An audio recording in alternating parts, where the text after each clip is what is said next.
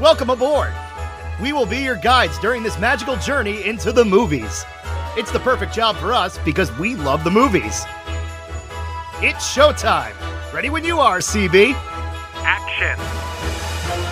Welcome to Monoreel Radio, episode number 236. I'm Sean. And I'm Jackie. And we are here this week to celebrate the 20th anniversary of Finding Nemo. Yikes.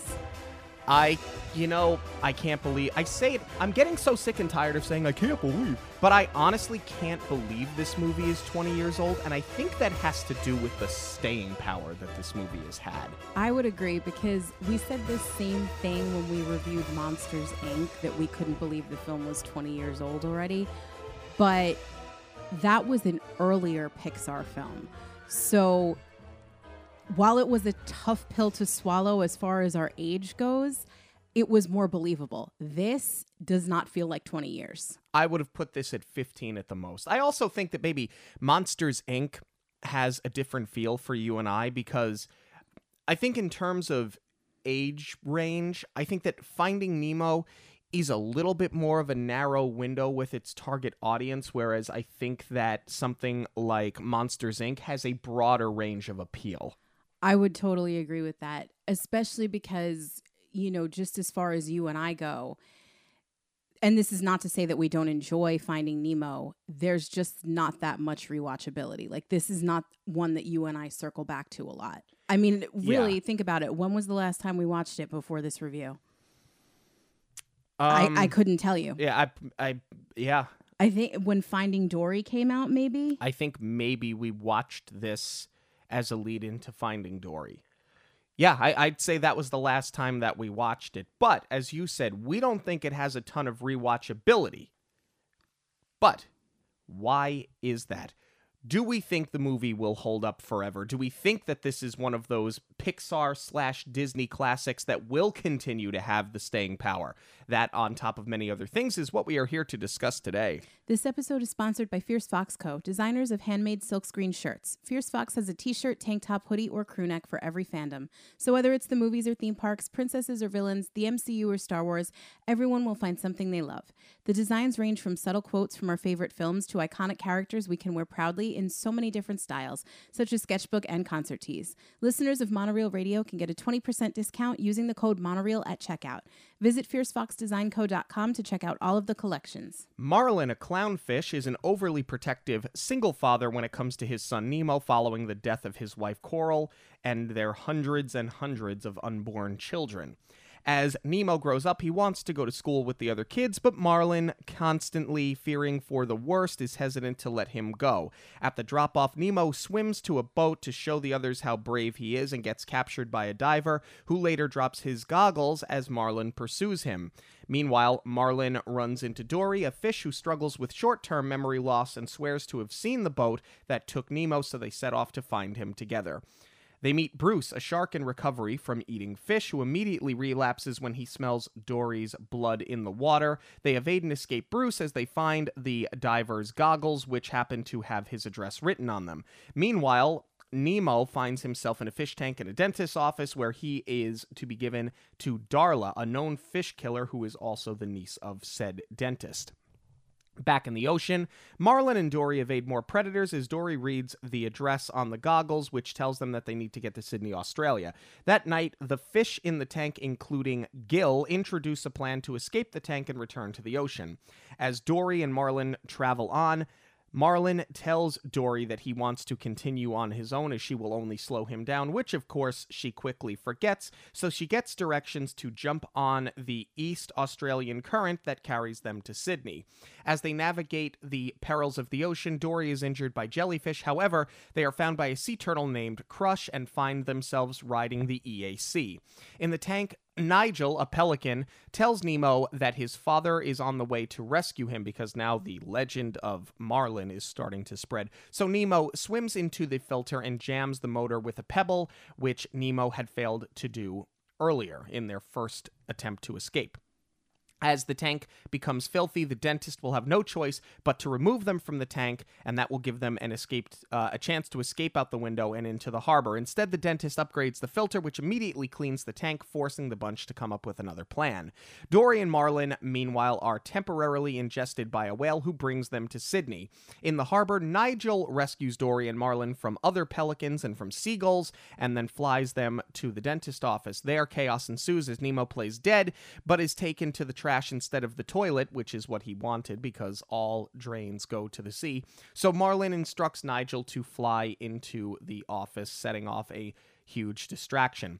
Gil helps Nemo escape through the sink where people would spit when they're having their dental cleaning done. And he is led back to the ocean where he is reunited with Marlin and Dory, where they then have to escape from commercial fishermen, where Nemo shows just how smart and brave he actually is. They then return to the drop-off where Nemo goes back to school with the other fish.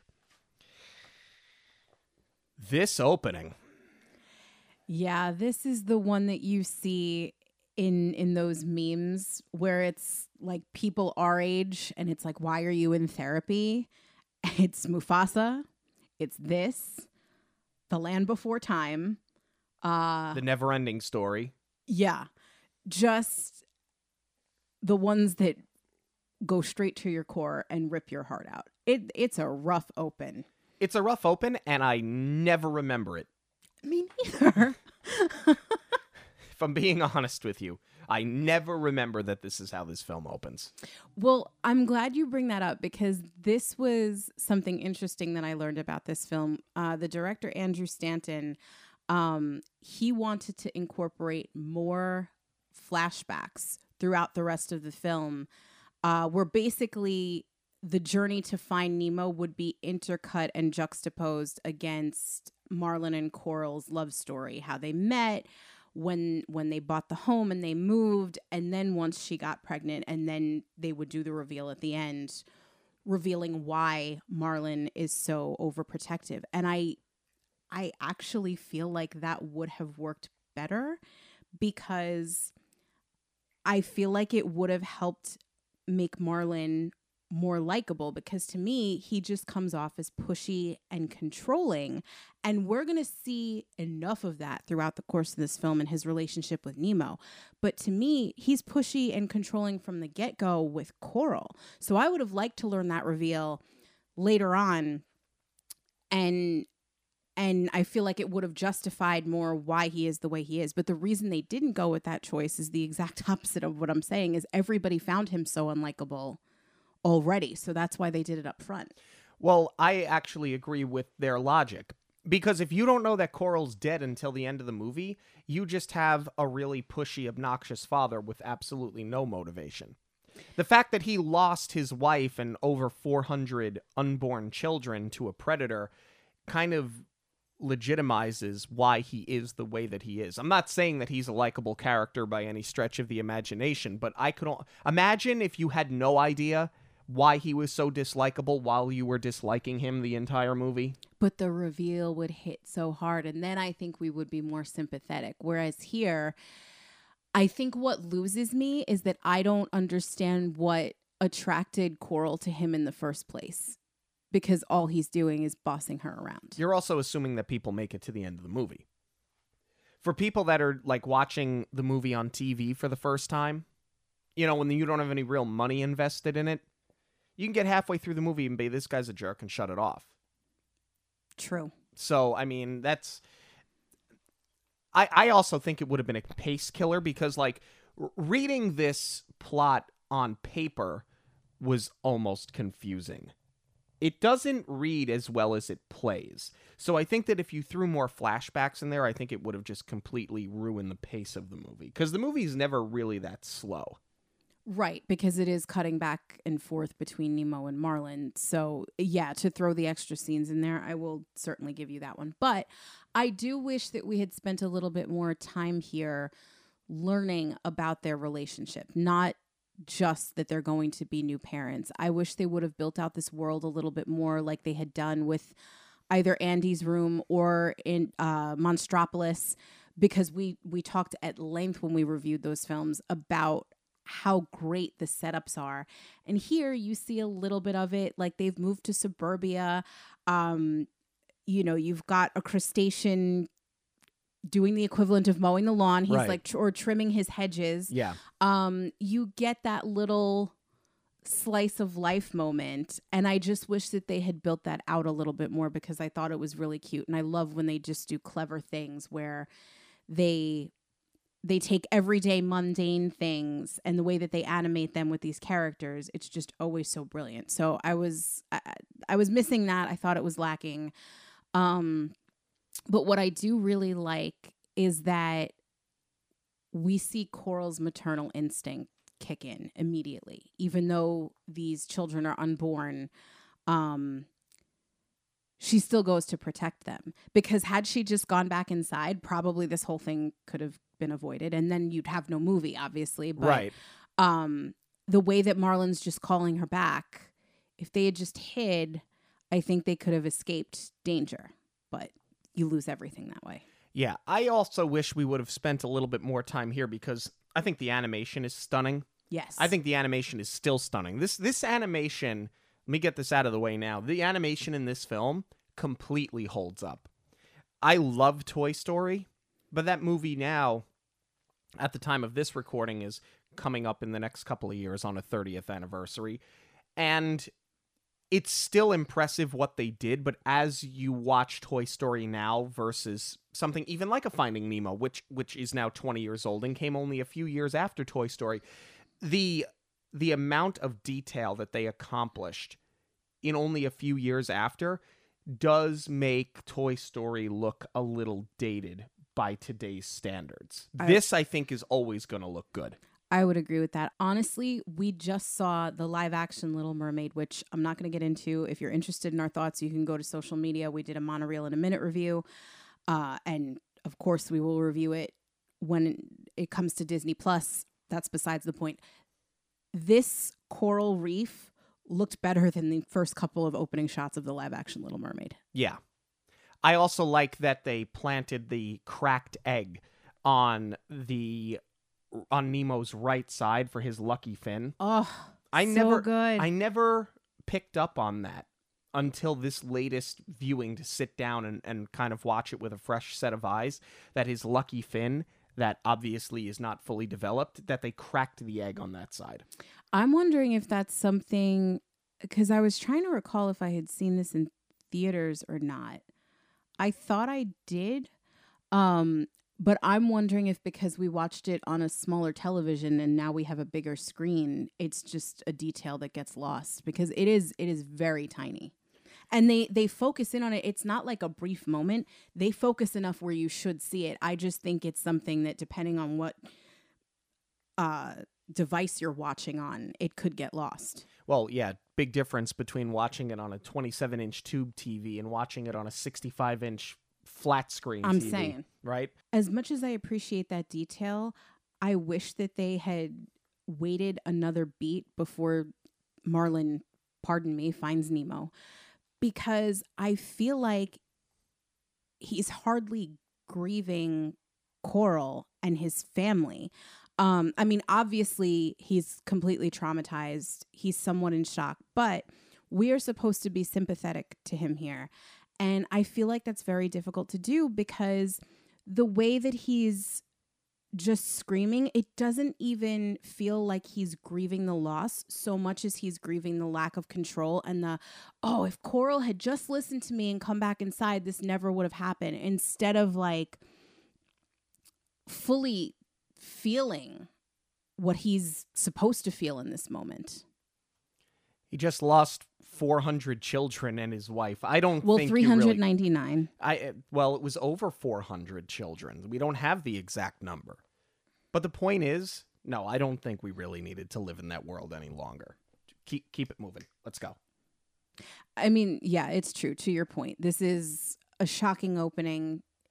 It is very emotional. You don't need to drag it on for kids. I will give you that. But I just feel like, and I don't know if this was more direction or the voice acting, I just feel like it speaks more to the character always wanting to have control versus him actually being in pain. Fair enough. Moving on to the opening dialogue between Nemo and Marlin, what I love here is that they literally tell you everything that you're about to see in the movie. They lay out the entire plot of the movie without you knowing they're about to lay out the entire plot of the movie. Yes, I did like that because it makes all the encounters not feel so random. Right. Even though they are on this epic journey. So Marlin leaves Nemo.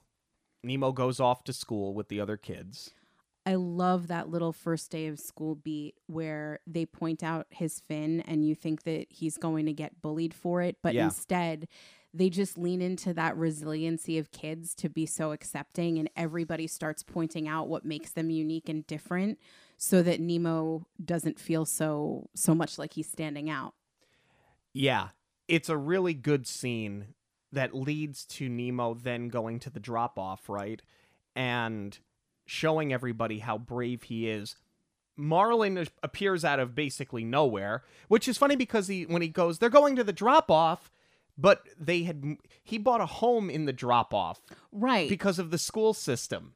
Yeah, that was confusing because drop-off is a great bar, by the way. Yep. I was thinking the drop-off was this cliff here, or, the end of the reef where you go out into the vast ocean. Right.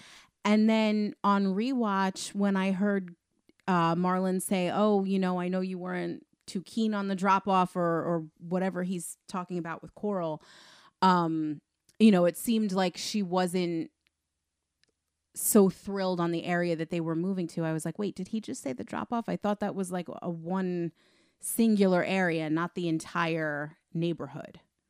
That was a little confusing. Yeah, that I'm still looking for some clarity on.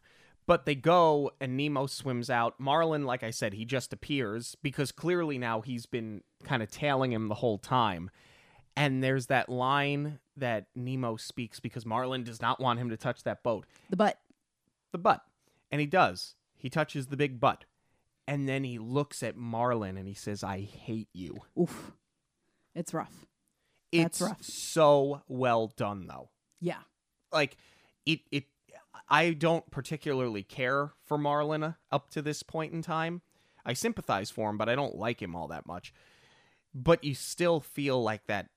It's like that stab in the chest. Yeah, as unlikable as he is, he certainly doesn't deserve that. And I think that is like kind of a wink and a nod to the parents that are watching, because I feel like every parent experiences that at some point where the child just gets so mad. There's that moment of, I hate you. And of course they don't actually mean it, but it doesn't take away from how painful it is to hear that from your child. But it is so perfectly balanced with the comedy in this part of touching the butt. It's a really well done scene. And then for me, the entire thing gets ruined because Nemo gets picked up by the diver. The diver who later says that he believed that he had saved Nemo, that Nemo was struggling to survive, I think because of that fin, his lucky fin. Right. This diver thinks he's doing him a favor by rescuing him. Meanwhile, he takes him away, and then Nemo, for like 5 minutes. Nemo, For really the next hour and a half. Nemo, like it's too much. No, and this is where the little scraps of likability that I was clinging to with Marlin are completely out the window, because I feel like this is the same thing with Coral, is that Marlin's reaction to Nemo being taken is less panic and it's more reactive to his fears coming true. It almost sounds like they just should have had him say it. I knew this was going to happen. It was like a self-fulfilling prophecy. Exactly. And I feel like he should be more emotional in this moment. And it just seems like he cares less that Nemo was taken and more about, like, this is exactly what I knew would happen. So as he's running around hysterically, screaming Nemo's name, he runs into Dory. Right? We get introduced to Dory. I have a very unpopular opinion. Yeah, I don't think people are going to like us much after this. I will say that Dory really is the perfect foil to Marlon, because it's not just her being so optimistic and positive against him being such doom and gloom all the time and anticipating the worst. That is really a great balance that they struck. But where they take it one step farther is the forgetfulness. That was just so great that every time Marlon gets one step forward, she puts him 2 steps back. So I will say that they struck a very, very good balance here, especially even in these opening moments where she's like, I'll help you. And then she gets confused and thinks that he's chasing her when she told him to follow her. Yeah, it's funny in that moment. I'll be honest with you, it doesn't stay funny very long. And I genuinely find Dory to sort of be just annoying. Yeah, I kind of agree. Like, the thing is, I feel like to try and make her more likable, you just had to make Marlon more mean. Yes. And the issue with that is, we're going to spend most of the movie with them. So now I'm spending time with one character who I feel bad for because she's stuck with a jerk, but I don't particularly like her because I find her to be vastly annoying, and then he's just a jerk. But he has to be so we like her. There's just something here that's missing, and it's unpopular because there's just people love Dory. It's like people love Stitch. You notice that there's kind of there's a through line here with me, and I think with you as well. Stitch, Dory, Forky. Oh, Okay, like all of they're all very much the same kind of character. yes. If you think about it. I mean, to be fair, those are the characters for kids. We are way past the target demo of who these characters are written and designed for. I will give it that. But I mean, there are people, I have Frozen on a pedestal, but that there are parents who I'm sure are not only sick of Let It Go, but hate Olaf. So I will turn my head the other way when I look at it from that perspective of these characters were not written for me. But Disney and Pixar also know that these are family films. They know that there are adults taking their children. So yes, you can write to kids without having characters that are just going to grate on the adults' every last nerve. I do find Dory somewhat endearing, but I honestly like her more for the mechanics of the screenwriting and the plot than I do as a character as a whole. I would agree. Who I do like that we get introduced to kind of quickly, and we unfortunately don't get to spend enough time with him, is Bruce. Yes. So we meet Bruce and the other sharks, his buddies, that have this recovery group. It's so funny that they have a recovery group and that they no longer want to eat other fish because fish are friends, not food. And that mantra that they keep repeating, it's hilarious. Yeah, this was just such a clever way to subvert expectations. But I love how they do end up flipping it back as soon as Dory starts bleeding. Yeah, when Dory's blood gets in the water, I love that Bruce's eyes change and go completely black. Now he looks like a typical great white shark. That is also just such a brilliant piece of animation, is the way that you see that change in his face. Like, there are actors who couldn't pull that off. Yep. And you managed to do it in anime. This is just where it's like you can't touch animation as a medium. It's just amazing. But I love this whole scene. I love that it's taking place in the boat and they get them there under the guise of a party. And look, the balloons. Oh, yeah. And it ends in the explosion. This whole thing is so well done. This is probably one of my favorite scenes in the movie. See, my favorite scene in the movie is the one that comes right after this. When we are in the dentist office with the other fish in the tank. And they love watching people get tortured in the dentist chair. That's exactly what I was going to say. Those are some of my other favorite scenes, is what happens in this dentist office. The reveal is wonderful, where Nemo's just trying to swim straight because he thinks he's still in the ocean and he keeps hitting the glass.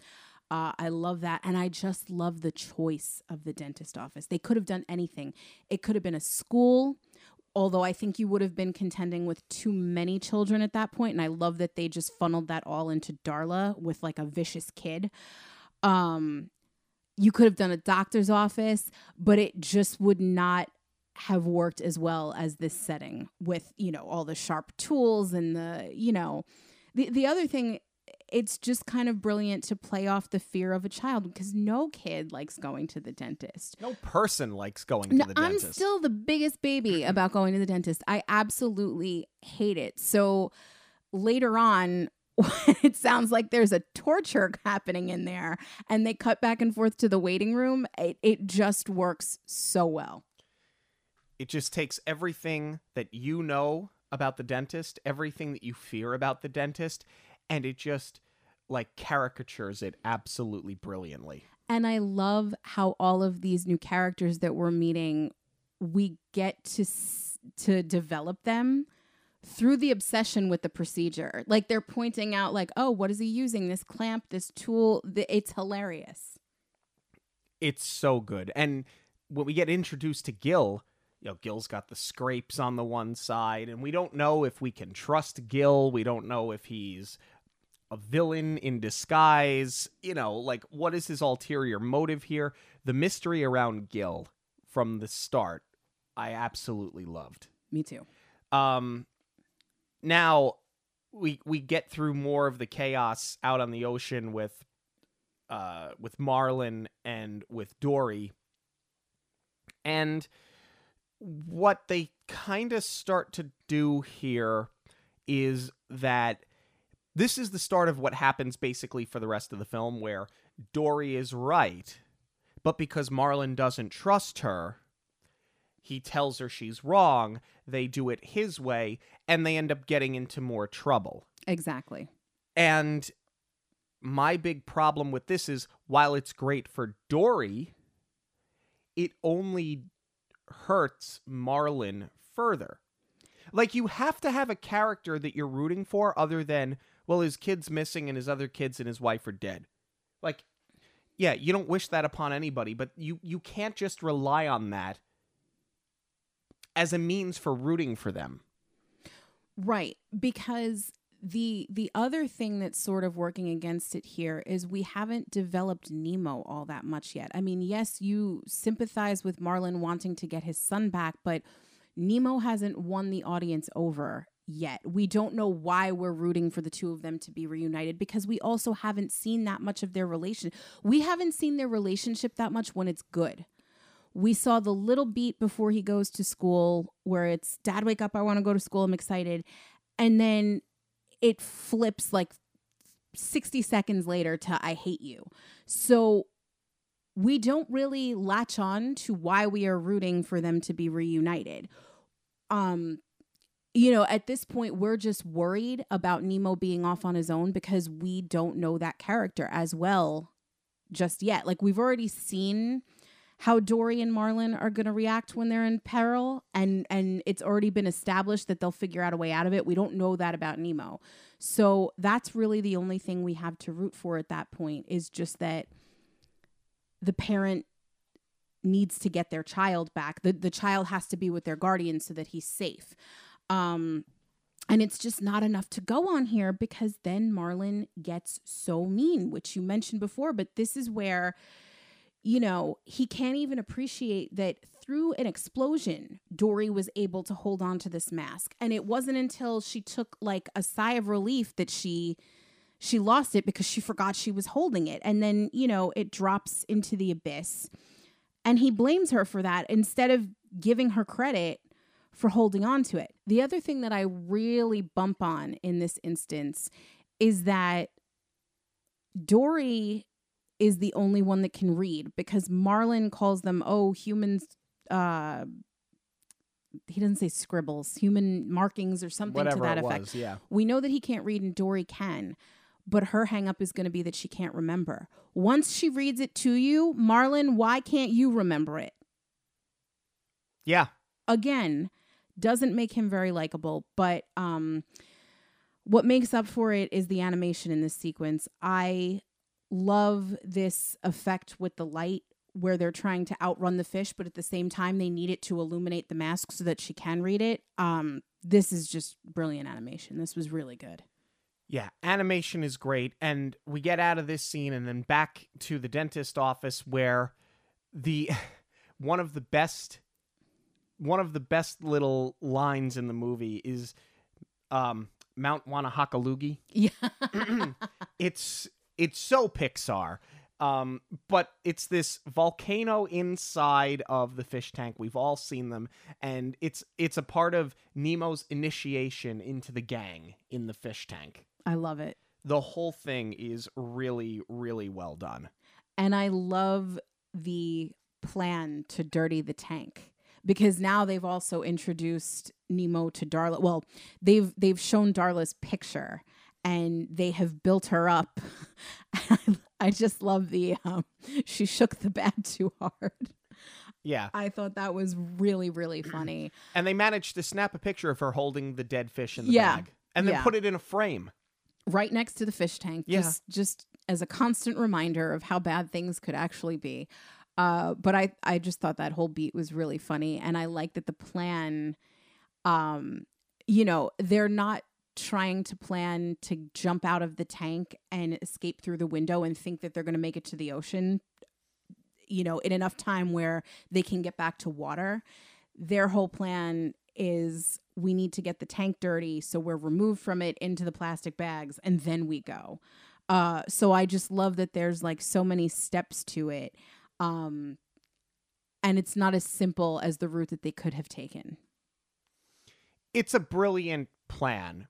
And watching, this is again where you start to question whether or not you can trust Gil, because his initial plan is to have Nemo, because he's the smallest, swim into the filter, jam it with the pebble and come out. And you kind of don't know, like, does he really want to help Nemo, or is he just helping himself? Right. Because there is a moment where you don't know whether or not he cares if Nemo's going to make it out of that filter. Right, because we learn that he is from the ocean. So is this all your motivation to try and get back? Yeah, it's really well done. And of course, he has so much remorse after that we quickly learn that Gil really is on Nemo's side and he's just trying to get everybody out of that tank. Now, I'm going to fast forward a little bit because Marlin, Dory, confusion, peril, we kind of get it. Well, I don't want to fast forward too much, because we do get that scene where Marlin tells Dory specifically he wants to go at it alone. And like, yes, we can see why, because she is kind of holding him up. But he says that point blank to her. He's like, I can't be with someone who causes delays, and that's all you do.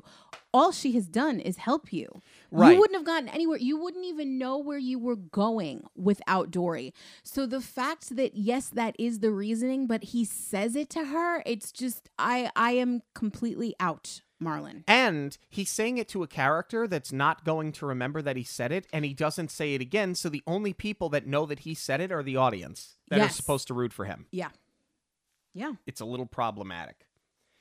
But as we move on here, Dory gets herself injured with the jellyfish because, again, she's proving that she knows exactly what she's doing. She's proving that she is a lot more valuable than he's ever going to give her credit for.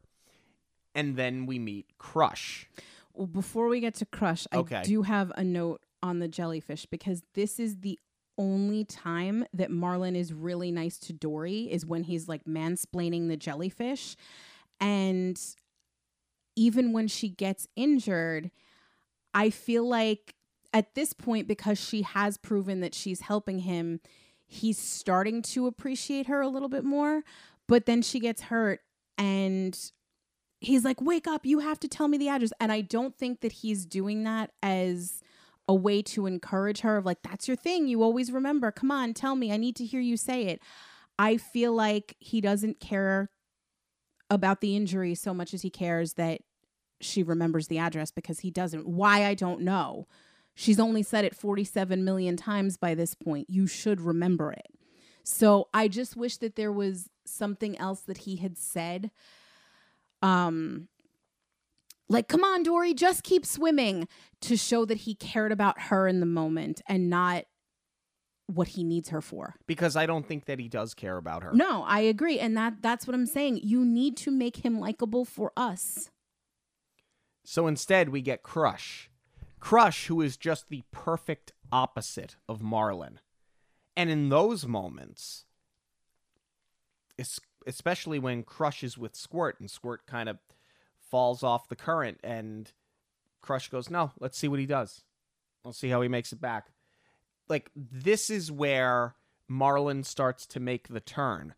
But you would have hoped that it would have happened with Dory, because he's going to spend the whole movie with her, where he's going to spend a small sliver of it with Crush. Yeah, Crush is just such a brilliant character. I love how they made him like the surfer hippie, but it just works so well as far as this plot point, because it's not just showing Marlon a different style of parenting. It is just a whole belief system and a whole way of life, and they couldn't be more opposite, but Marlon is still able to learn something from him. It's brilliant and so beautifully animated. Yeah, it's all really well done. And I also want to say now, the seagulls that we get, they're perfect. They are the absolute perfect caricature of a seagull. They are, but I don't like that the animation is so vastly different than the rest of this film. That is true. That is accurate. Just those blank beady eyes, and they're like their faces look so flat. I just don't understand why they didn't give them more animated eyes. Yeah, they look like something out of The Croods instead of something out of Finding Nemo. Or they look like a storyboard when you're just trying to like get it done quick. The other thing that I bump on at this point is where Marlon's story starts getting passed around. It just feels very random, because we haven't really seen anything where, you know, they're trading stories with either different species or in different parts of the ocean, because all we've learned about is the drop-off, which we pointed out is confusing because we thought it was one specific place and it turns out that it's a whole place. And all Marvin has instilled at this point is don't go anywhere. You could meet a shark. You could meet this. You could meet that. So we know that he's not like well-traveled. So we haven't learned that this is how anyone communicates. And I just feel like this was sort of forced. But at the same time, you did need to get the news to Nemo that his father is in fact looking for him so that he is motivated to get back in that filter. I love the game of telephone, especially as the stories get exaggerated. But you're right. You don't really know why or how this entire thing started. Right. Because it's Nemo, my son, he's missing, Nemo. That's all he has said to anybody outside of Dory and Crush. Right. Or even like if Dory had said it as a throwaway line, like, oh, I heard from this person and this person. I mean, like, she doesn't remember, but they could have really leaned into that, is that she has all of this information, but she has no idea where she's getting it from. Yes. Instead, we get another scene where Dory is doing the right thing. Marlon still doesn't give her the benefit of the doubt. Yet we're supposed to like him. The only thing that they do here that I think works is he slips. And instead of saying, you can't do that, Dory, he says, you can't do that, Nemo. Yeah, this is where, for as much as their relationship has been clunky the entire time, this is a great turning point where Marlon does realize that he needs to put his faith in Dory. I love her speaking whale. I think that that's hilarious. That was one of the things that makes her character so endearing. But where this really starts to turn around is that she's able to identify the problem so quickly, because Marlin just has this tunnel vision, to your point. Nemo, Nemo. That's all he can think about. And she's just able to look at things so objectively. And he's like, I have to find him so that nothing happens to him. And she says something to the effect of, if you don't let anything happen to him, nothing is going to ever happen to him, and that's not much fun. So I love that Marlin is starting to learn from Dory. And while the setting is very much on the nose, because this is all happening inside of the whale and now they are hanging off the tongue, Dory just has this intuition that they need to let go and it's all going to be okay. And that's been her thing the entire time, is just, trust the process, let it happen. And like, yes, Marlin slipped with the line and called Dory Nemo, but this is where it really works, because she's not only telling him to let go of the tongue, she's telling him you just need to let go, and what's going to happen is going to happen and you have to accept it. And it's a great moment. And like I said, it's on the nose, but I think that's more for the kids in the audience. And for us, it's just a really good character moment. It is. And it concludes with them being ejected from the whale, right? And they land in the harbor. This nighttime harbor animation is stunning. It's beautiful. For a film about fish that takes place largely in the water, it is remarkable how much they got to utilize Sydney as a setting here. The fact that 20 years later, and I mean, it just goes to show, to go back to the conversation we had earlier, you think about the advance in the animation between this and Toy Story. It was only 8 years between the two of them. The fact that 20 years later, this still holds up as well as it does says an awful lot about, I think, just how far they were able to push the limits, right, when it came to this film in particular. I love the next day when they all wake up in the fish tank. They're all excited because they made the tank filthy the day prior, and without any notice, the entire tank is totally crystal clear because of the aqua scum.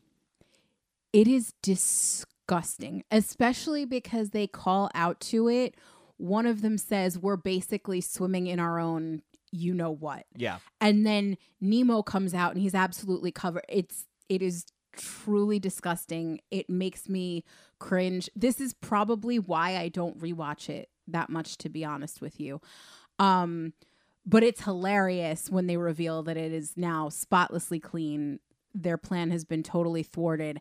And now you've got this countdown to Darla's appointment. And Darla arrives, and everything about Darla is she is this little tornado of chaos from the moment she walks into the room. She delivers 1,000%.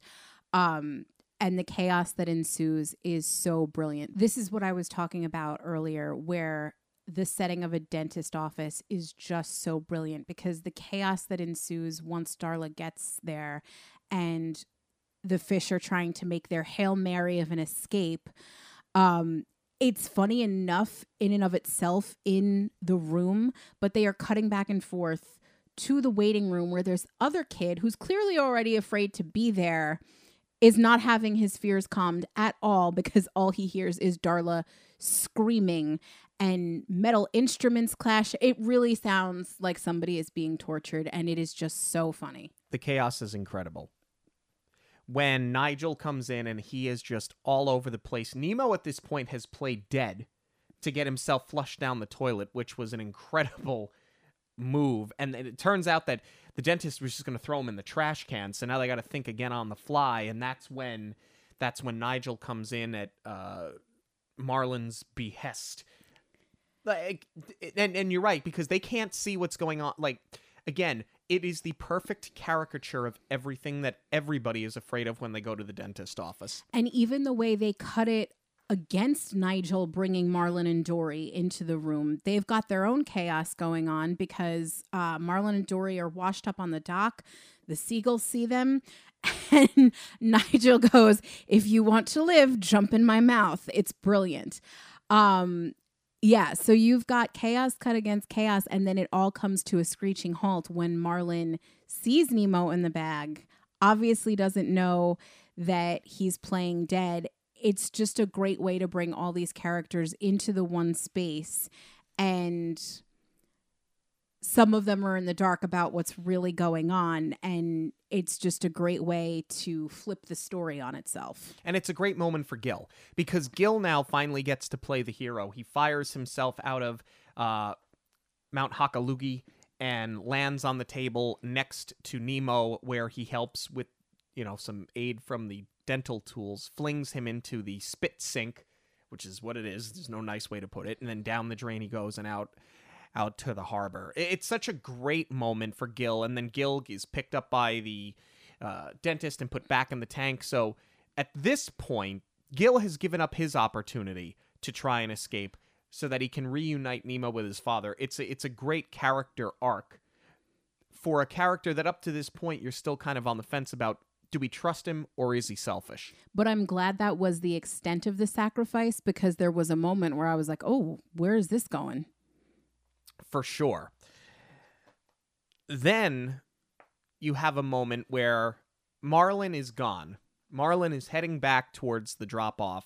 He's going to leave Sydney because he believes that Nemo's dead, because he doesn't know. And Dory is off on her own as well, because Marlon at this point just wants nothing to do with her anymore. He was completely horrible to her, and he just leaves her even though, well, this was a big character moment for Dory when she says, I start to remember things when I'm around you, and you make me feel like home. I mean, that's really, for as annoying as I find her throughout the rest of the film, this is her redeeming moment for me that just makes her so endearing.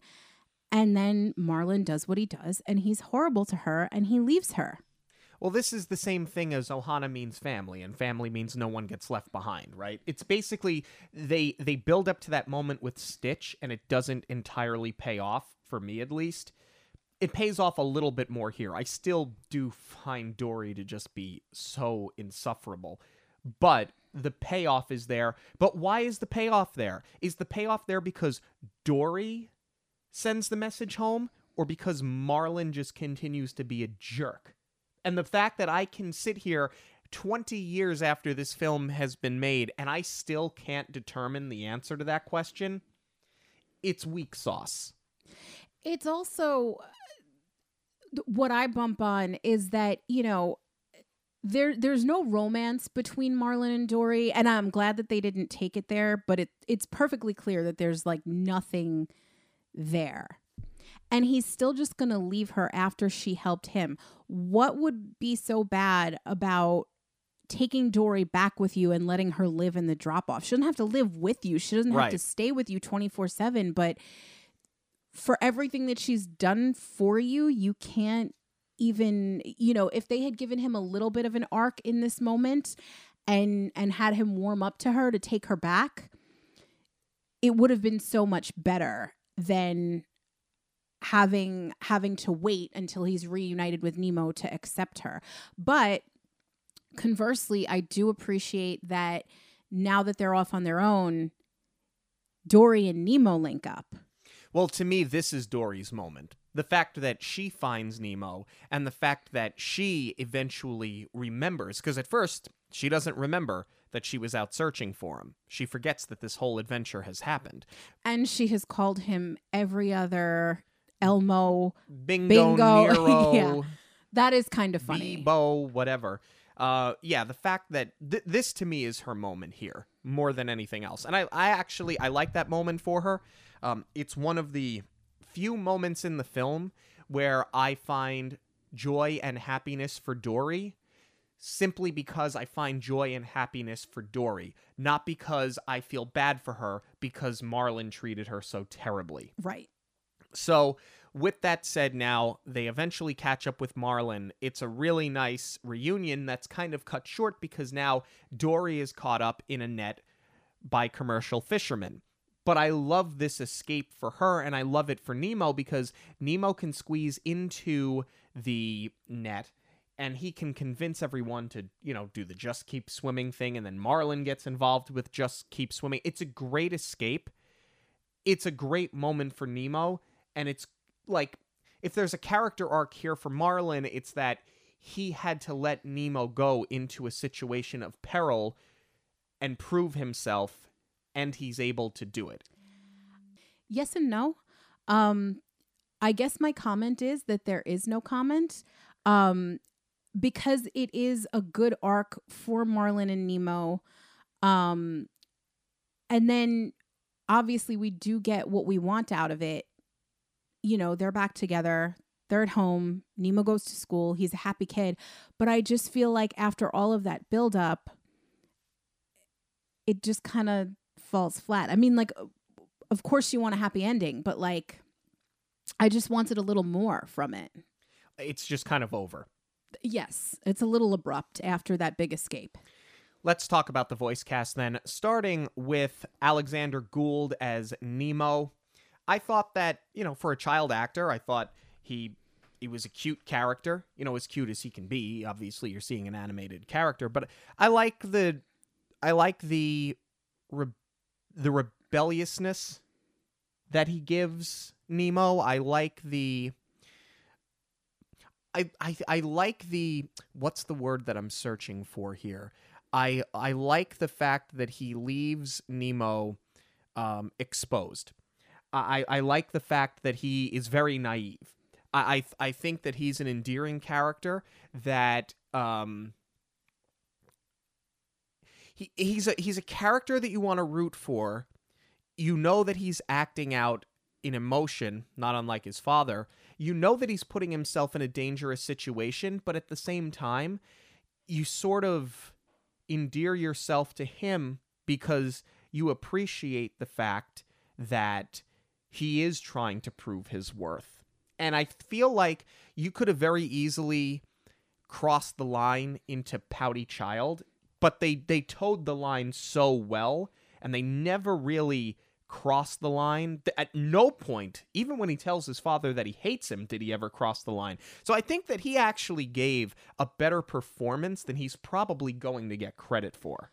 I would agree with that because to me, you have to make Nemo the likable one because they drive the point home so much that Marlin is just mean. So you have to have a reason for to root for these two to be reunited.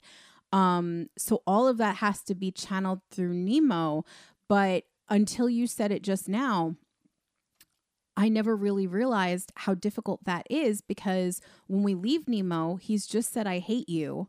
So we're not exactly rooting for him. And then I believe that Marlin and Dory have more screen time than Nemo actually does, especially in the beginning, like when they first are introduced and then you go right into the Fisher friends, not food. We spend a lot of time with Marlin and Dory before we know what happens to Nemo. And by the time you get back to him, you do kind of forget that he said something horrible to his father. But I feel like we haven't really got to know him at this point. So they had a lot of ground to make up with him, to make him likable. And I think that they do that because what I gravitate to with this character is that he never let his fin stop him. They refer to it as the lucky fin. He's totally down to do this initiation in the fish tank. He's down to carry out their plan because he's the only one who can fit into the filter.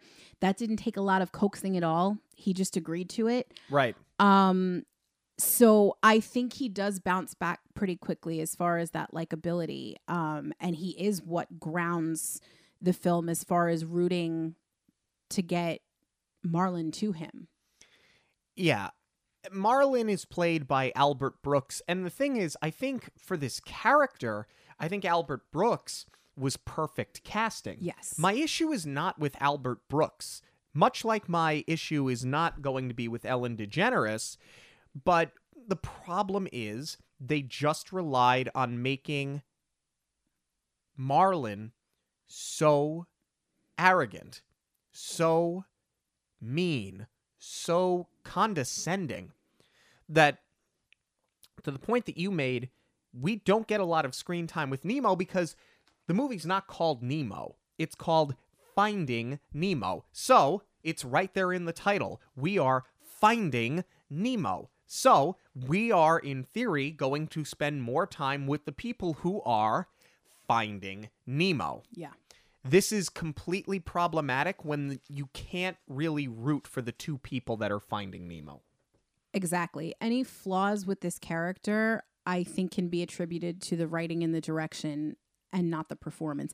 In fact, the performance is what really draws me to Marlin, even though he's just so mean and so rude all of the time. It's just that voice. It's weird. He's being so mean, but his voice is also so soothing that you're drawn to it. I'm not saying it's enough to redeem the character, but it is what holds my interest. Ellen DeGeneres plays Dory, and it's amazing to me that you could take a comedian that, forget her talk show, I'm talking about when you put her in a stand-up, is very funny. How you take somebody that's genuinely very funny. It's very similar to the conversation we had about Jim Gaffigan last week. When you take somebody that's very funny and you find a way to cast them in a comedic role that's not all that funny.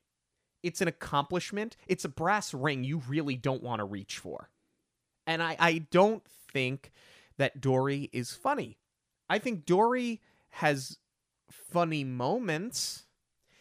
And I understand you had said earlier that this is the character for kids. And that you can say the same about Olaf, right? And how there are a lot of parents that are over Olaf, mostly because they're over Frozen in general at this point. That much I understand. But the thing is, Olaf never comes off as annoying. He's never just making noises. He's legitimately got good dialogue. Dory has virtually no good dialogue. Oh, I disagree. I think that when she says to Marlin, you can't never let anything happen to him, otherwise nothing's going to happen, and that's no fun. Certainly the gravitas that she gave in You Feel Like Home, I think Dory has some of the best lines, to be honest. But you didn't write this character for that purpose. Well, that's the point that I was going to make, is that I don't want to say that you squandered your use of Ellen DeGeneres, because I do think that the voice fits the character so well, and just that she nailed the cluelessness of it all. But you didn't give one of the funniest comedians of our time any punchy lines, and that's where it was kind of a missed opportunity. But on the other hand, I remember watching Ellen's show as a kid. My parents watched. I didn't fully understand. It was still too adult, right, for me at that point. But when I really got into Ellen's comedy was when they released her stand-up specials, and I thought her comedic style was brilliant because she's just so observant. So to not be able to write to that, I feel like that was a miss. But I am glad to see that her talent was used, and that she was, she did get that opportunity as a comedian to be in a Disney film, which we're seeing more and more of lately. I think she was really one of the first ones to have that kind of a crossover. Yeah, and this is where it really starts to open up in terms of your name talent. Willem Dafoe plays Gil. He's absolute perfect. He's absolute perfection.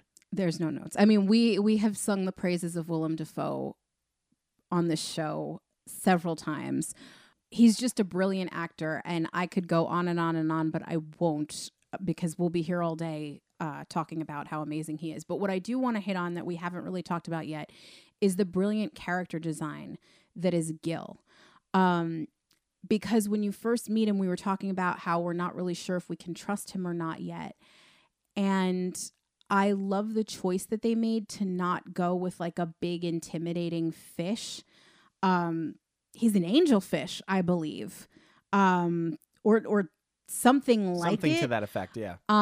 He's a Moorish idol, but they kind of all fall into the same category. Yeah, but I love that that was the choice that they went with. It's not a huge fish. It's not something that looks like it's physically intimidating, but just that little scarring that they give him is enough to be like, oh, should I worry about what the other guy looks like? Or Yeah, you've been through it. Yeah. Brad Garrett plays Bloat, and I always forget that Brad Garrett is in this because I always think of him as Gusteau, and I always think of him for that very short role that he had in Tangled, but for the role that he got cast for, he was perfect. Yeah, I think this was actually the beginning of a very successful relationship on both ends with Brad Garrett and Disney, but he's always perfect. I mean, he has such a unique voice in and of himself, obviously, but I love when he does get cast. It's always just perfection. It is. As is Allison Janney as Peach. I love her. I love her so much. She's great in everything that she's in. Yeah, I'm such a fan of hers to begin with. This is another. You did not give her enough screen time. I wish that they had done more with her character. I love that she's the lookout. I thought that was actually really clever as far as the character design too, with the starfish always being pinned to the side of the glass. I thought that was brilliant. And I love her maternal instinct towards Nemo, but I wish that they would have leaned into that with more screen time because he's never had a mother figure, and it would have been so nice to see that play out a little bit more. Well, I wish that they would have given a little bit more screen time to the rest of the fish in the tank. And I'm just going to run them all off because you really, honestly, it's sad to say, you really can't sit there and dissect them one by one. Stephen Root plays Bubbles. Austin Pendleton plays Gurgle. Vicky Lewis plays Deb and Flo. And Joe Ramp plays Jacques. The thing is, they're comic relief, and they're all very funny. None of them get enough screen time. And I would have been perfectly content spending more time in this fish tank with all of them, watching all of them develop a relationship with Nemo, not unlike what we see in Oliver and Company, and a little less time watching Marlin just crap on Dory. I couldn't agree more, but I'm glad that you mentioned Joe Ramp because everything that he does is fantastic. And yeah, this was no different. I wish he would have had more dialogue. Jeffrey Rush plays Nigel. I think for the amount of screen time that he had, it was just enough. I don't think you needed him to keep coming back. For the chaos that he starts alone, it is completely worth having this character in this movie. Yeah, this was kind of a surprise because obviously he does have a relationship with Disney because they got him for Pirates of the Caribbean, which actually, now that I'm thinking about it, came out the same year, and oh my God, Pirates is 20 years old. That's, oh boy, I'm going to have to let that marinate for a while. But to see an actor of that caliber do voiceover and in such a small role, it's a surprise to see him pop up. I mean, not amongst an all-star cast like this because they did have the huge names, but you know, he's done so much like Shakespearean acting.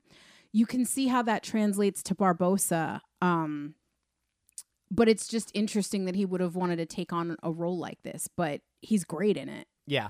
And finally, just one more I want to do because the cast is just, it's too large. Andrew Stanton, the director of the film, of course, plays Crush. We talked about it before. Crush is just such a brilliant character. I love that they made him. He really is like the Spicoli of the sea, right? Yeah, he absolutely is. But kudos to Andrew Stanton because I feel like a lot of people would kind of knock on him for, you know, inserting himself into his own film, but the character is just so much fun. Like, why wouldn't you? Yeah, I mean, you said it before. Spicoli was the exact thing that I thought of when I thought about this character. But I absolutely love everything that he brings. I love that he is a Spicoli, but he still has these moments of clarity, and he is very smart, and he's he's 150 years old. So wise beyond his years is not the right term, but you can tell that he's just so much more chilled out, and he lets things roll off of his back. And you needed that to kind of balance out Marlon, because otherwise, like, I feel like we'd all be walking out of the movie theater with, like, super high anxiety after watching this movie. Yeah. All right. Final thoughts on Finding Nemo. I'm going to go first. So here's my deal. This is a good movie. It's got great animation. It has great performances. But why do I not call it a great movie? Well, that's just because there's too many moments that we spend with dislikable characters. The characters you like the most are the ones that we see the least. That's a big time problem for me. Do I think that, is this a movie I'm going to go back to?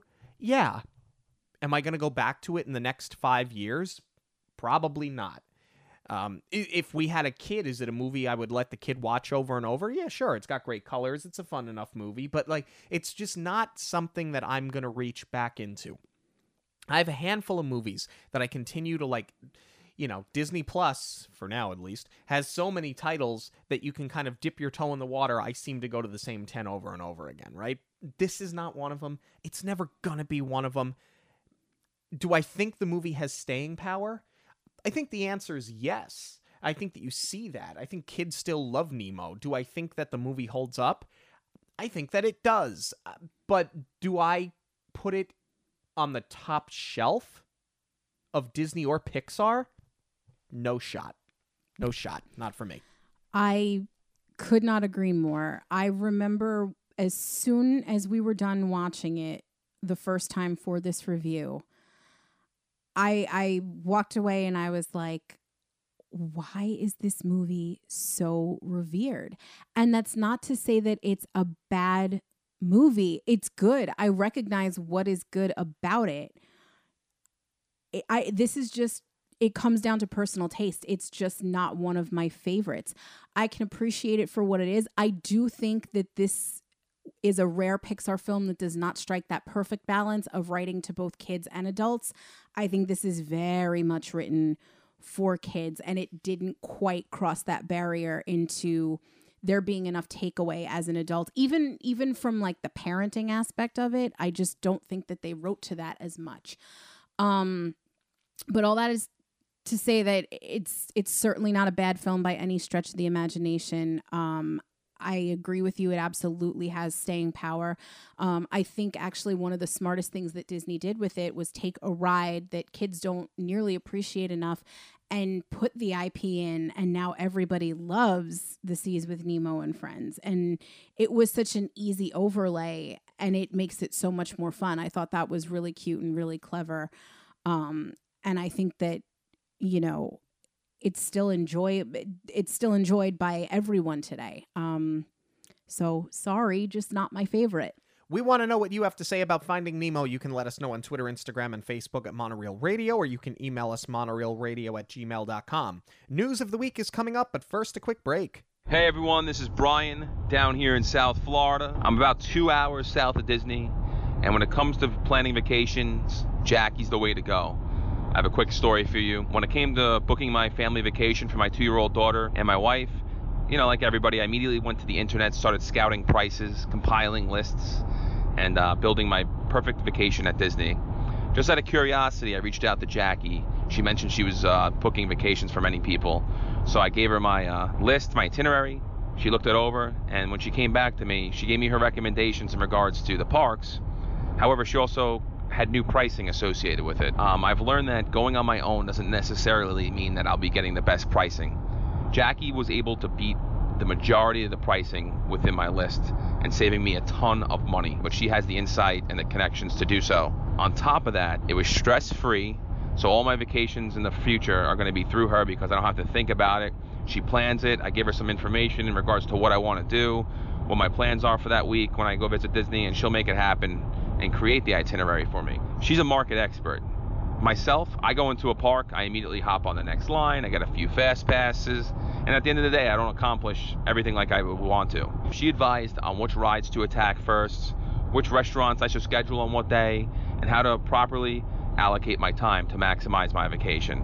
It was an amazing process. Thanks, guys. Talk to you soon. Way to go, Monoreel. Keep it going. So if you would like to pay a visit to the Seas Pavilion yourself, I would love to help you plan your Disney trip. You can get in touch with me through any of our social media outlets at Monoreel Radio on Facebook, Instagram, and Twitter, or you can email me directly at j.zolezzi, that's Zolezzi, at magicalvacationplanner.com. Hi, this is Kelly from Karma and Kismet, your official Monorail news sponsor, and I am very excited to throw it over to Sean and Jackie to talk all about the Disney news. But before I do that, I want to make sure that I share with you guys where you can check out all of my Disney-inspired art at karmaandkismetdesigns.com. Listeners of the show get a 10% discount with the code Monoreel10 at checkout to see everything that Kelly has to offer. It's online at karmaandkismetdesigns.com. That's karma, the letter N, kismetdesigns.com. Let's talk about Disney parks. Let's talk about Walt Disney World pass holders specifically. Yes, this has been a long time coming. They announced it, but we officially got our email. Yes, pass holder days are coming to Walt Disney World. These are going to run from May 31st to June 30th.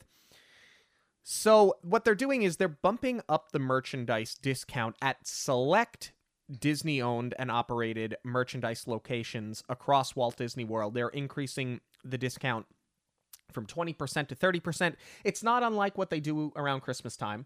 And I love that they bump it at Christmas time because it gives us the opportunity to save a little bit when we're Christmas shopping. When we want like our Christmas decor for the house, then we really do enjoy that discount. And shopping for our friends' kids. Absolutely. So they're going to bump the discount up 10%. They're going to bump the discount up on dining from 10% to 20% for food and non-alcoholic beverages at select locations at Walt Disney World. Let us know if you can find them, because it seems like most places that we've been going to in the last couple of months, we go, oh, do you have the... Nope. Yeah. Really? Because I'm in the Magic Kingdom. No, this is operated by a third party. Okay.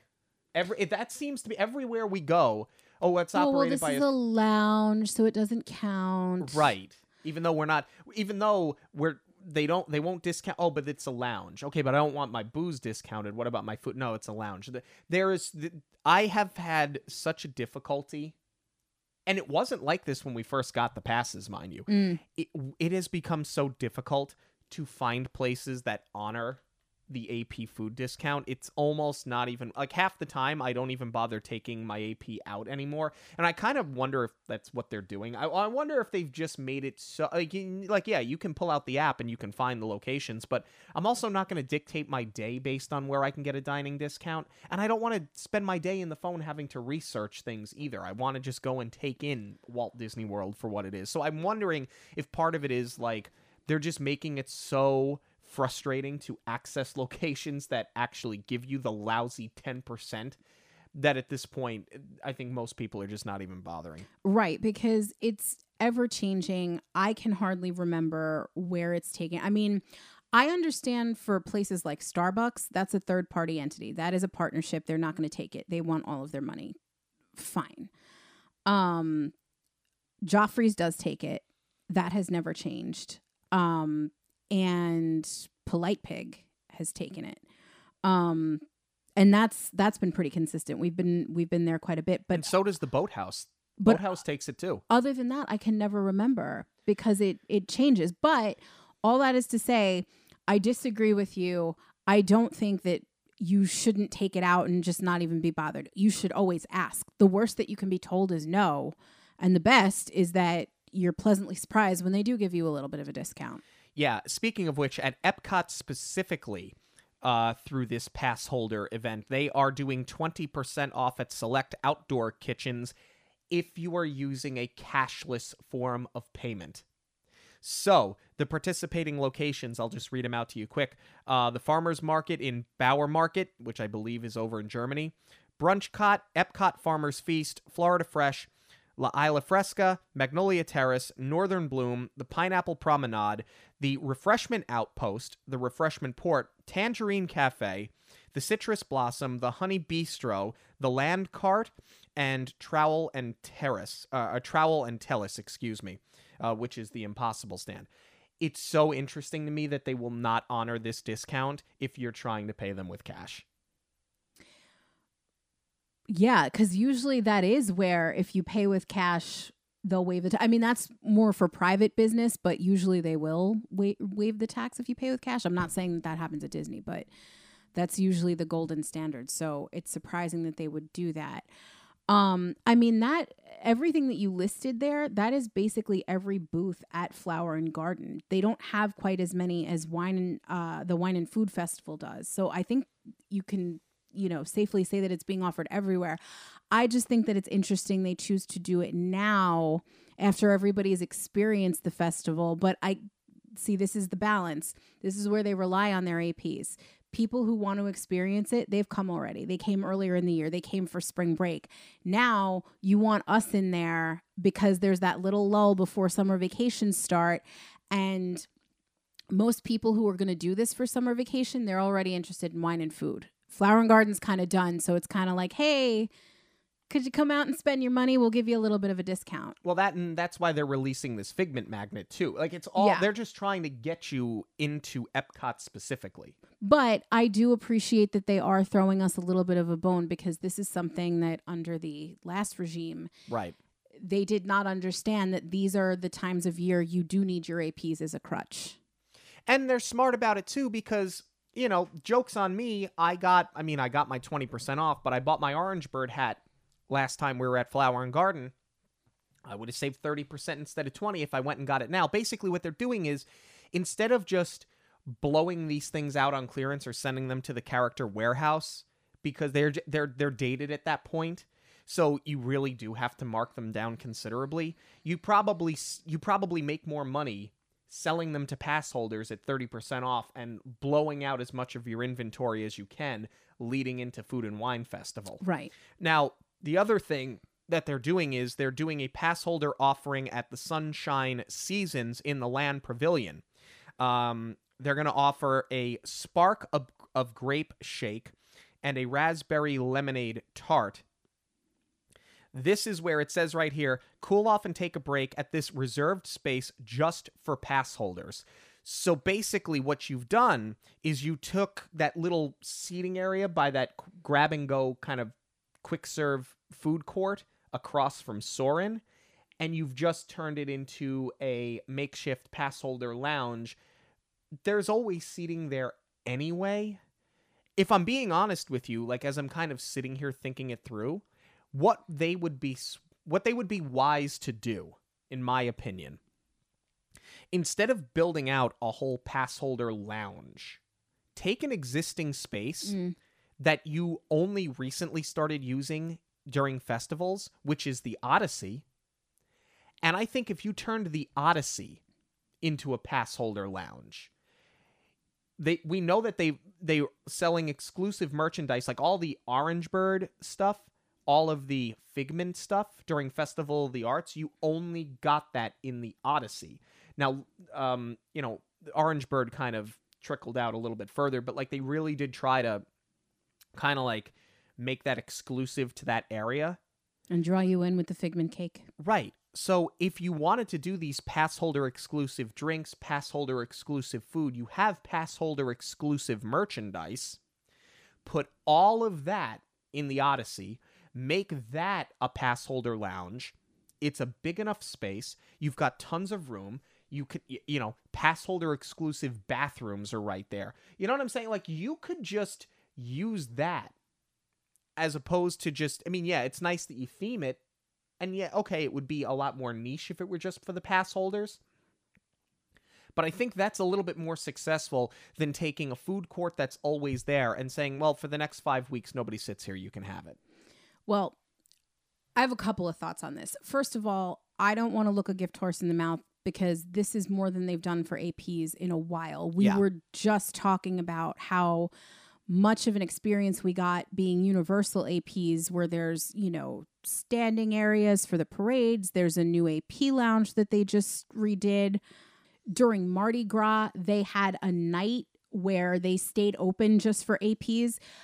I don't see Disney doing anything like that anytime soon. No. But what I am wondering is if by doing this reserved seating area, if it's sort of a test run to see how much the APs are utilizing it, and if we are maybe going to get some type of a lounge down the line, because they have one for Disney Visa card holders. They have one for DVC in Epcot. Both of those are in Epcot. Yeah.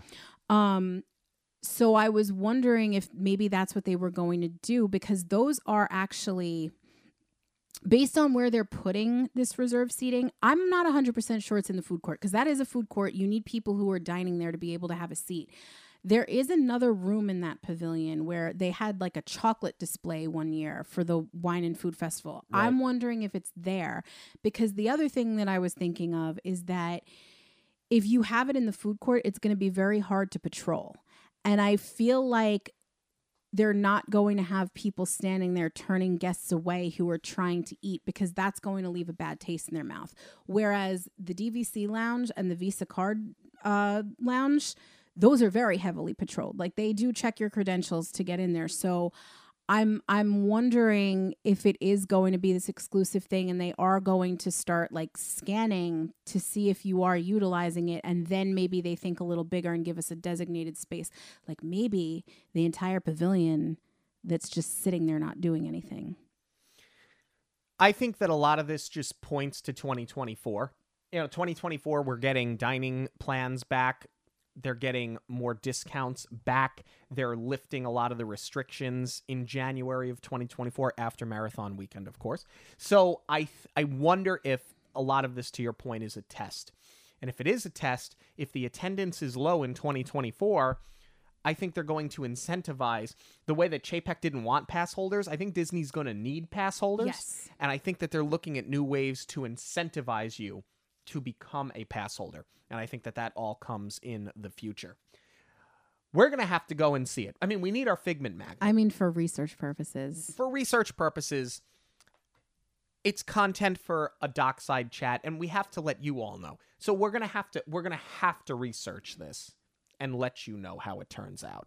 I mean, if we have to fall on that sword, we'll do it. It's what we're here for. Thank you all so much for joining us this and every week on Monoreel Radio. Don't forget to like, subscribe, and rate us on your podcast platform of choice. Be sure to follow us on that social media, Twitter, Instagram, Facebook, and TikTok at Monoreel Radio. We love to hear from you. You can email us monoreelradio@gmail.com, and for news related or for anything related to the show, it is always going to be online at monoreelradio.com. For Jackie, I'm Sean. Have a magical week, everyone. On behalf of Monoreel Radio, we'd like to thank you for joining us. We'll see you at the movies, the stuff dreams are made of.